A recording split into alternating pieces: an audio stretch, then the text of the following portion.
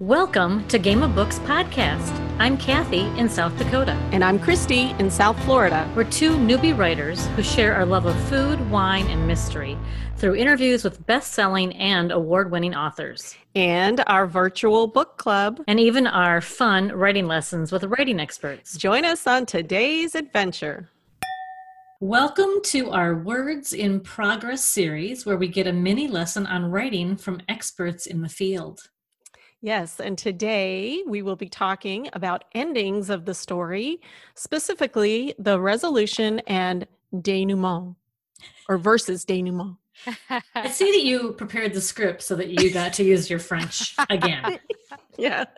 About every other episode, that seems to somehow happen. Anyway, with us today discussing endings and denouement is Elena Hartwell-Taylor, who I'm sure our listeners will remember from last season. We featured her twice. One, we got to talk to her in a Corks and Conversation about her book and her writing, All We Buried. And then we also did a individual episode where we paired food and wine with this great read. Yes, definitely go back and check it out. You can see all her credentials or hear all her credentials, which are many. But besides, having fun talking to us, Elena is also an editor and she gives workshops on writing. And so we're really, really happy that she agreed to give us a lesson today. So welcome, Elena. Well, I'm so excited to be here. And I will warn you all in advance, I will occasionally look angelic because I randomly have the sun out here in Western Washington, which is very rarely true. But I have this light beaming in on me. So do the appropriate. Yeah, you have to enjoy it while you can, right? It makes you look even more knowledgeable. Or you could do like weird stuff and be like, mysterious. I kind of pop in and out of it. That's awesome. Okay, so just a little background. Elena's been doing these Zoom workshops most Wednesdays that I've been going to, and I'm such a big fan because they, keep me going, and it's so stressful. So it's kind of a little nudge every week. Recently, she talked about endings, and particularly the resolution and the denouement, and I found this real enlightening.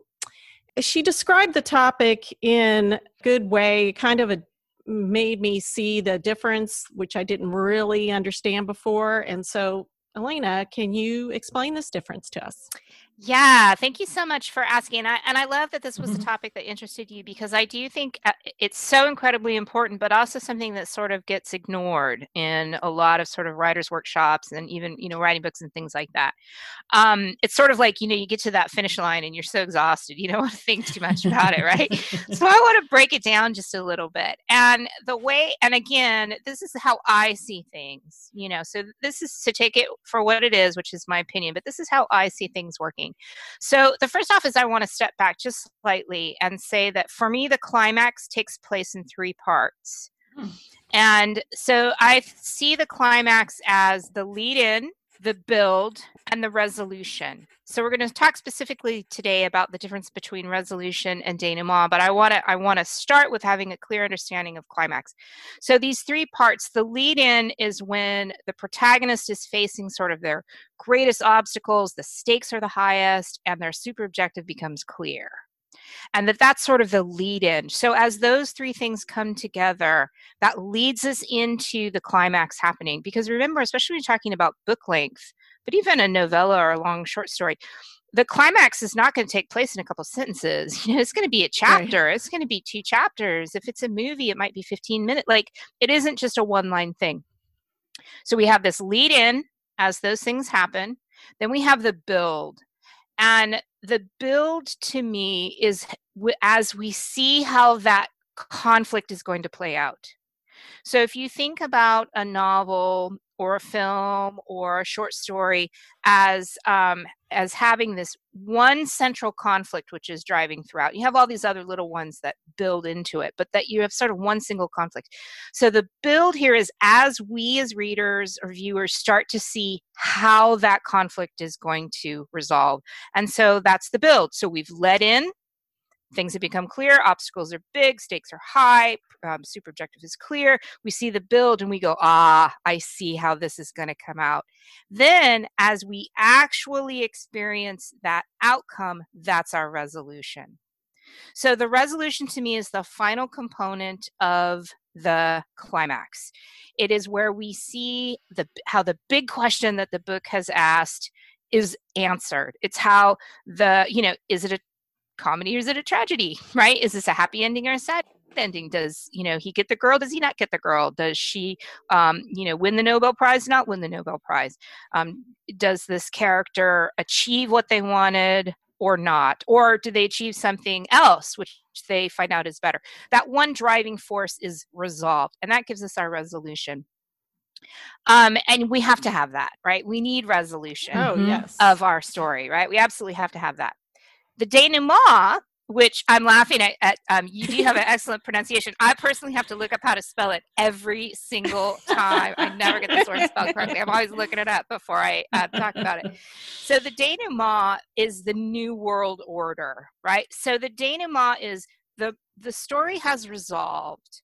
The conflict has resolved. The question has been answered.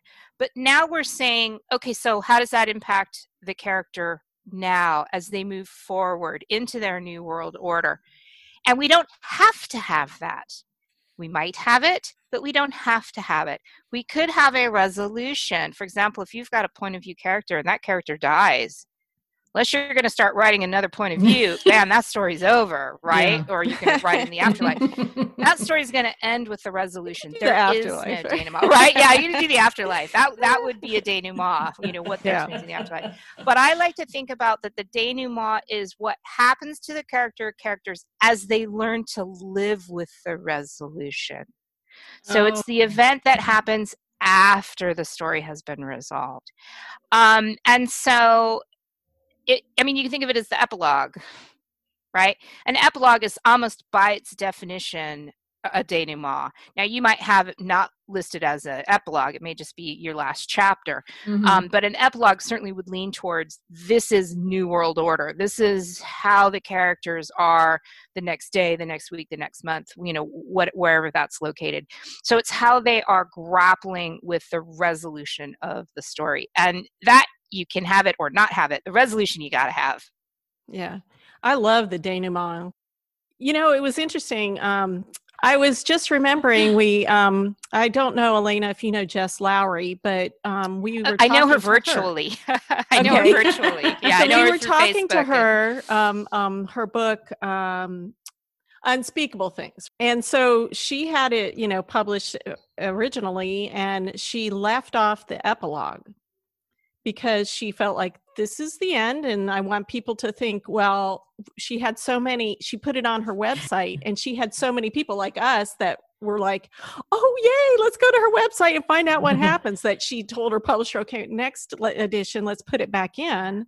Yeah. Because, I think people really love it, but you're like you said, it's not always necessary, but in certain stories you really want to know. And some stories you really want to have it. You really do. You want to know what's going to happen. And in other stories, and I don't think this isn't a value judgment. It just varies from book to book. In other stories, you're like, wow, I'm so totally satisfied with the end that I can just think about what might happen next. I don't have to actually see it. I don't need to see the writer's interpretation. But in some, like the story that you're talking about, Jess, it's like, no, we really do need to see that. Like that's that matters enough to us that we want that put in.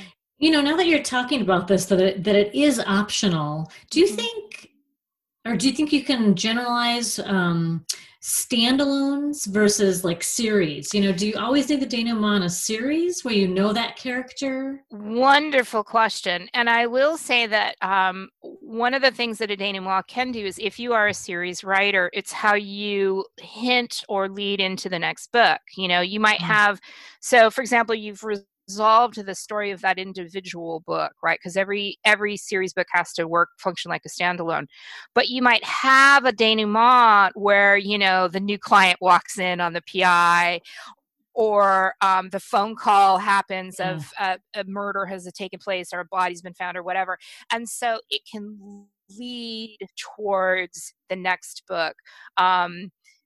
So I think that I think that for a series book, it can really serve that purpose. Again, do you have to have it? No. You can have the book end and you don't know what the next book in the series is going to be until it comes out. Simultaneously, you can have a really great standalone where you're like, I need just a little bit of what's going to happen next.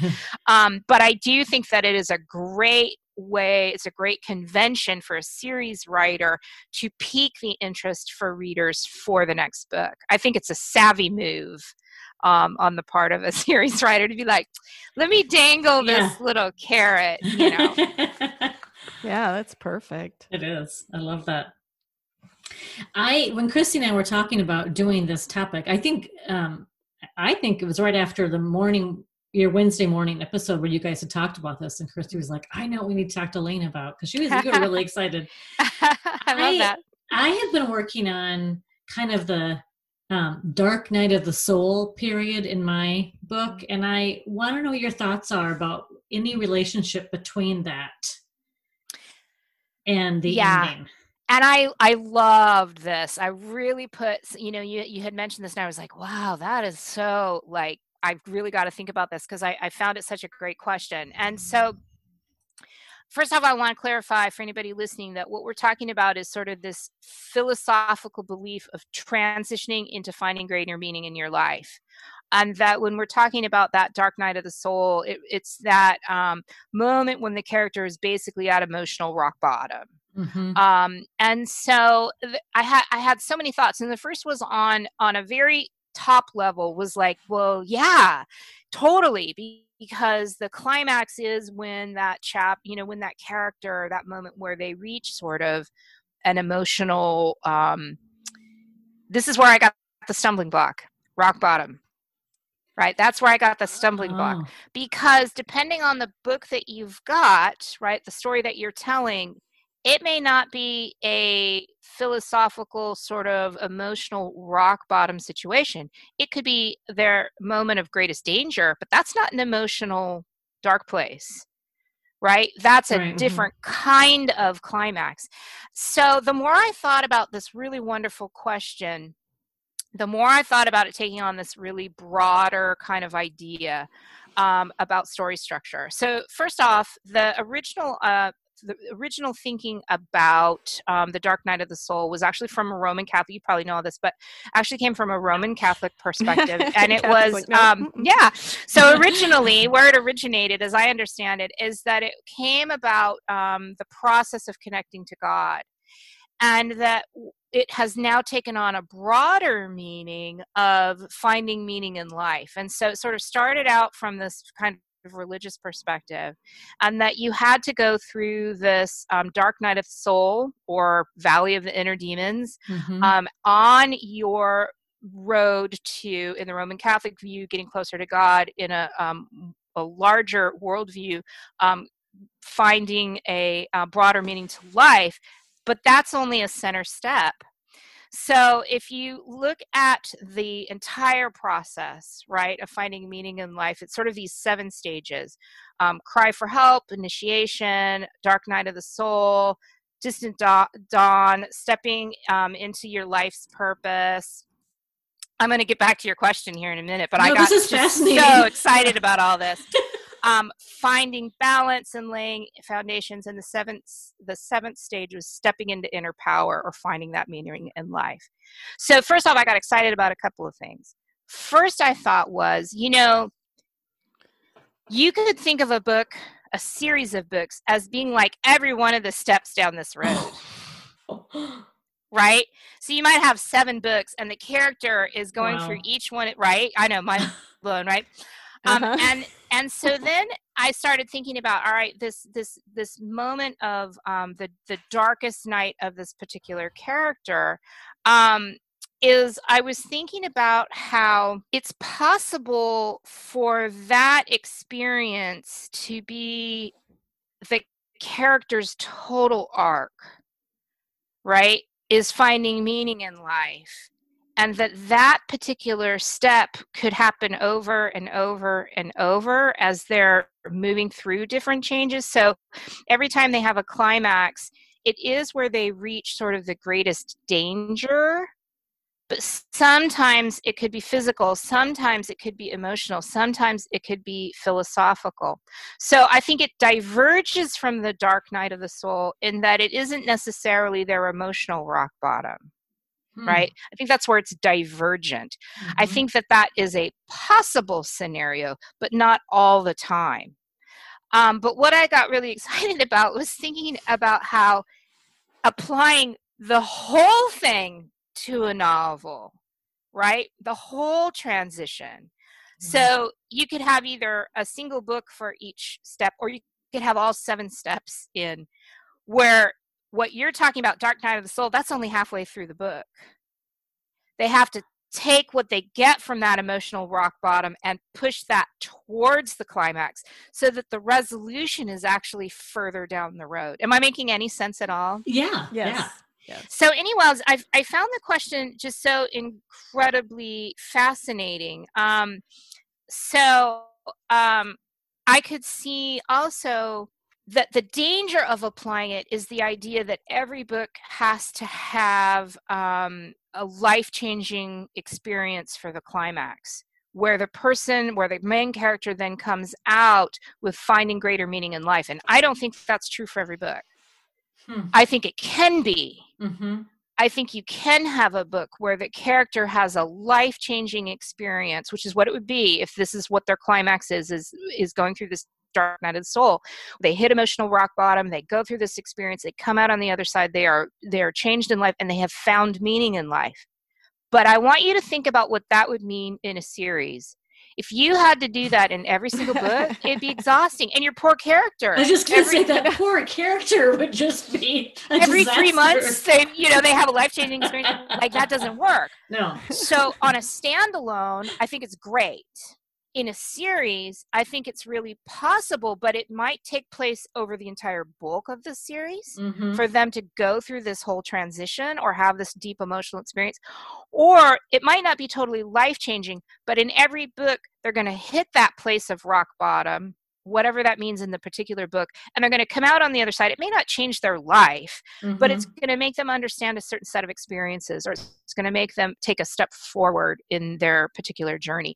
So what I came out, the very short answer that I've given now for the last 20 minutes, is I think it is a fantastic tool to apply to your material and say, where is my character in their coming to find meaning in their life? Are they at this place? Are they in their emotional rock bottom? Are they in a place where they've been through that and now they're seeing how to apply that to their world? Are they where they haven't even found their emotional rock bottom yet, and that's going to be in a different book? Like, I think the application of it is fantastic. I just can see it working in so many different ways. So I would say that the concepts are related, but not identical. Does that sort of answer your question? It does, because I think it frees up. I wasn't sure if your protagonist is having this life-changing experience, how you would end without a denouement, I guess. Maybe you would to show that, Right. It just seems rich, but I want to read the series with the 7 steps that you need to write. I was like, I'm thinking about this, and I'm like, oh man, I want to write these 7 books. Like, I love this, and the idea of the books where it applies is so exciting. So, but you think about going back to your second question there about, like, do you have to have a denouement for this? And I would say, again, it depends. If you're showing this whole entire arc, right, we may not need a denouement because, man, we've been through this tremendous journey. If we're on one of the steps, we might want that denouement to see how it's leading toward this larger arc. Like, I can see both of those being intensely satisfying. And again, are you the series writer? Read my next book, read my next book, read my next book. Statistically, series writers, they lose readers. They don't gain them, they lose them statistically, because people don't want to start partway through a series and they don't want to read a book that's really old. And so they tend to not add on to a lot of series. And so standalone, I know, it feels like it should be by that. The other way around.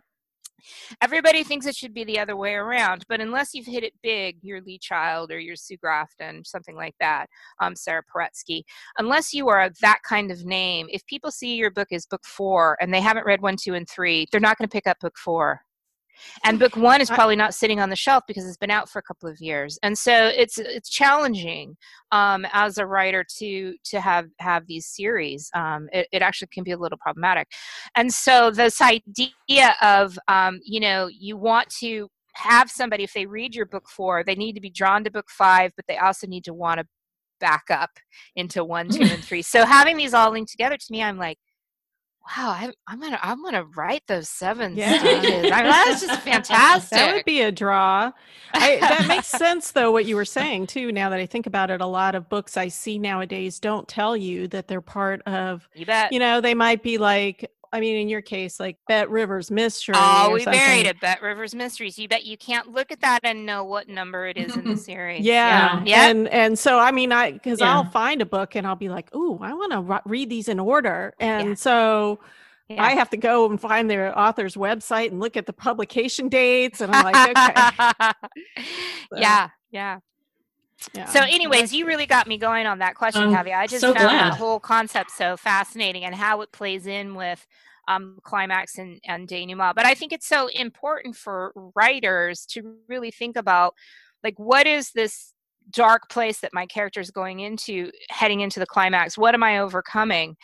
Sometimes it's emotional, sometimes it's physical, sometimes it's facing a fear. Sometimes there's a lot of different reasons of how characters reach that place, depending on what their super objective is and what their obstacles are and all of that. And so I found that really intriguing as a tool to say, does this fit what I'm working on, and how can I use that? I love the idea of separating the climax or the resolution and the denouement, and it's an intentional choice whether you include it or not. And I don't think I'd ever thought about that. Yeah, that's what really made sense to me. That's why I was like, oh, Kathy, this is really interesting. It's like, everybody'd always talk about they would kind of use it interchangeably or whatever, and I would always be like, I don't know, why would there be 2 different words? But for me, they really have 2 very different functions. And I think it's useful. And that's why I say this is how I see it and how other people might not. But I think it's a really useful distinction, whatever language you want to apply to it. Cool. I love that. So, Elena, did you have an exercise for us to do? I do. I have 3, but there's I have 3, and so I'm going to tell you what all 3 are. Right. Okay. I'll just sort of outline them. Okay. So these are my 3 thoughts for people to apply to works in progress.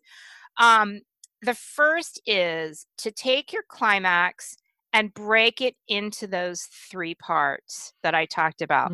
So can you identify the lead in, the build, and the resolution? And one of the ways that you're going to know, oh, I've got this, is if you can identify where the obstacles are the biggest, the stakes are the highest, and the super objective has become clear, then you know you've got your lead in.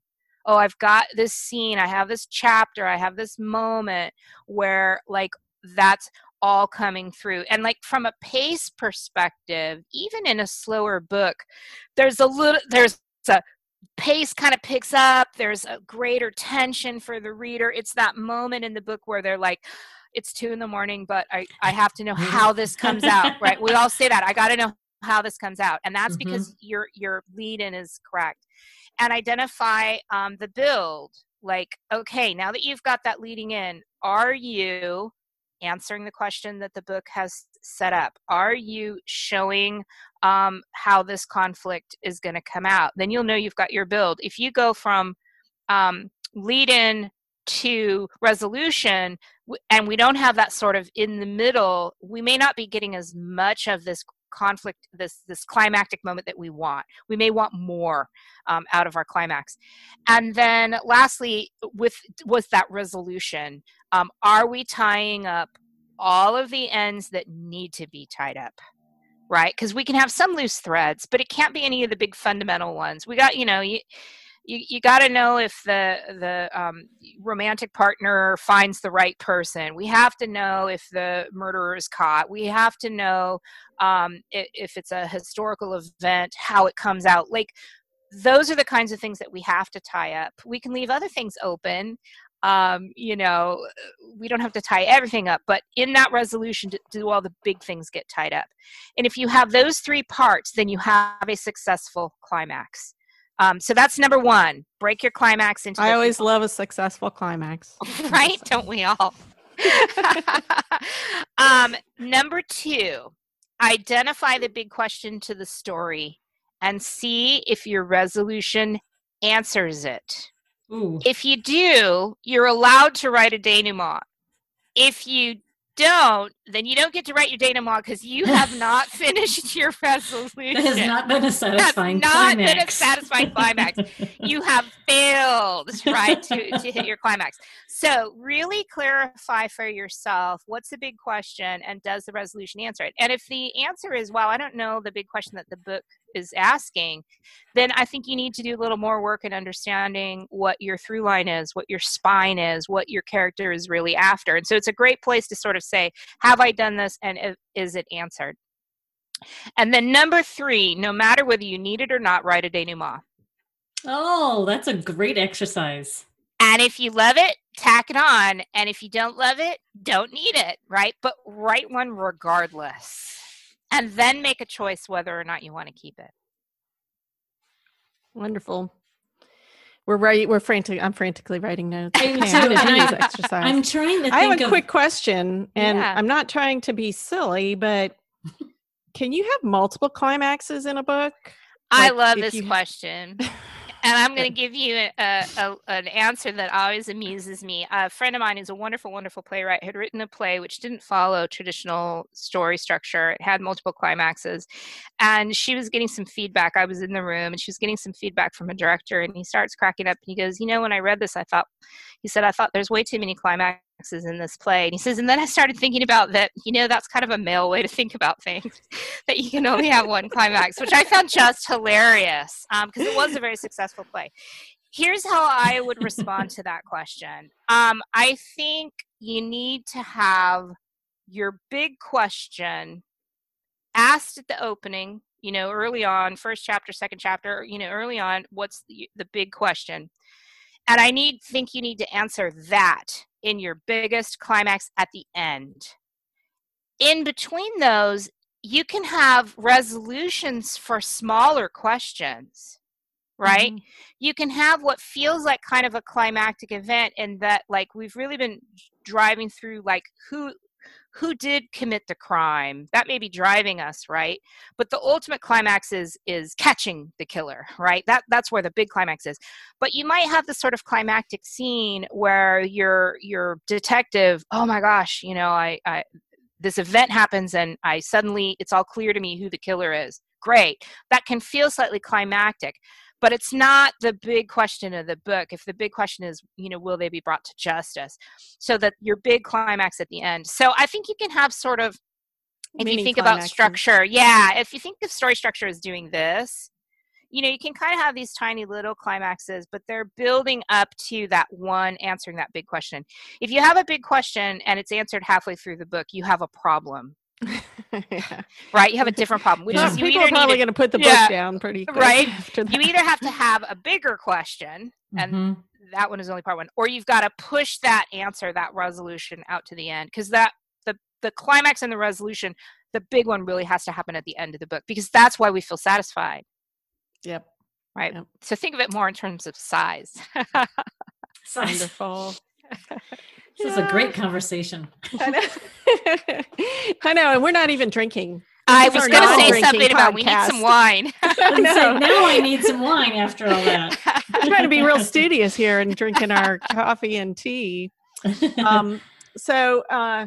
Anyway, I think this has been wonderful, this conversation. It's don't you, wonderful. Kathy? Absolutely. And I think it's going to clarify things for a lot of our listeners, like it did us.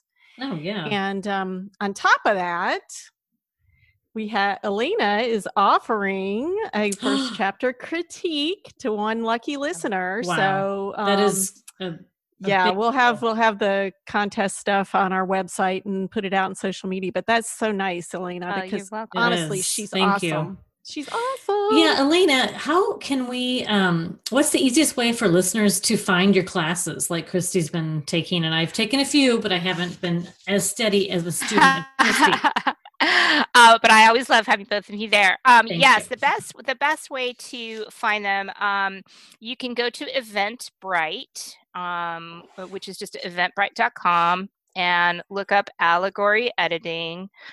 And that'll take you right to where you can register. You can also always shoot me an email, which you can find on my website, which is www.elenataylorauthor.com, Taylor, Taylor, author.com. And I have contact information there. You can shoot me an email and say, hey, I really would like to join your workshops. And I can send you the link. But we do have it set up.